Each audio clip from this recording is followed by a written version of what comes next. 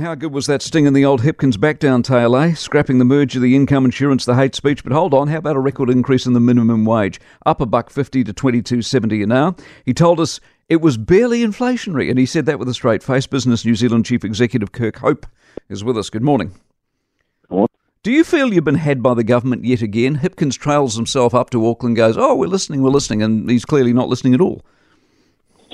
Yeah, well, I think if you continue to increase the minimum wage at the rate that Labour have, something like 34% over 5 years, you're going to run into some problems. So do I feel like government is listening? Absolutely not, particularly on the minimum wage issues. They could have said, you know what, we're going to scrap fair pay agreements because this isn't the end of wage rounds. And there will be inflation.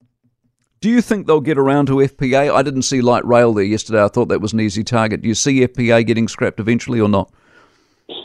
Well, no, I don't think so. If you look at the direction that they've gone with minimum wage, so that is a real kick in the guts, I think, for a lot of particularly smaller businesses that have struggled through COVID. You know, if they're an Auckland small business, they'll be hit in some way, shape, or form by the floods, whether it's through direct impact or whether it's through a reduction in demand because there's less people floating around. Excuse the pun. So I think that's a bit of an issue.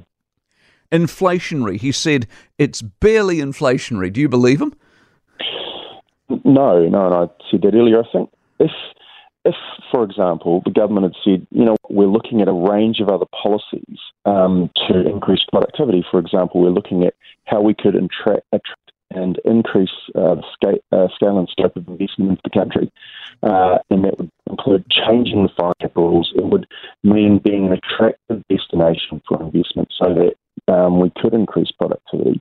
And we'd go, oh yeah, well that's interesting. Okay, let's see.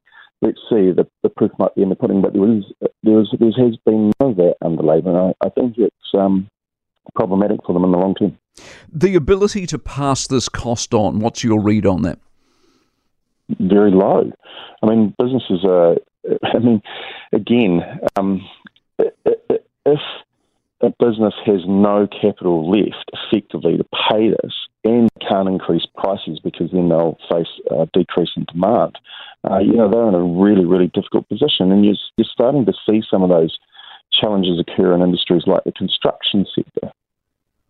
What do you see the year unfolding like? You've got jobs being laid off left, right and centre in tech. You still can't get a chef or get anybody to work in hospo. How does the year unfold, do you think, economically for New Zealand?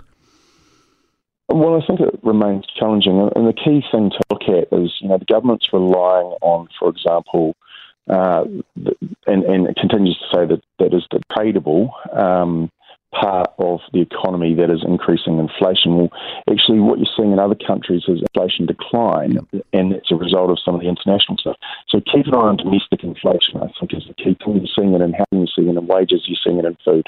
Good on you, Kirk. Appreciate it as always. Kirk Hope, Business New Zealand Chief Executive. Nicola Willis, the National Party Finance spokesperson, was saying exactly that. Non-tradables is what it's called, the non-tradable inflation figure. Look it up, read about it, learn about it. It's the stuff we're creating. And what you will see as the non-tradable figure is higher than the general figure based on the fact that all the international stuff that Grant will tell you about, oh, it's the war, oh, it's the oil, not true anymore. We're creating our own inflation.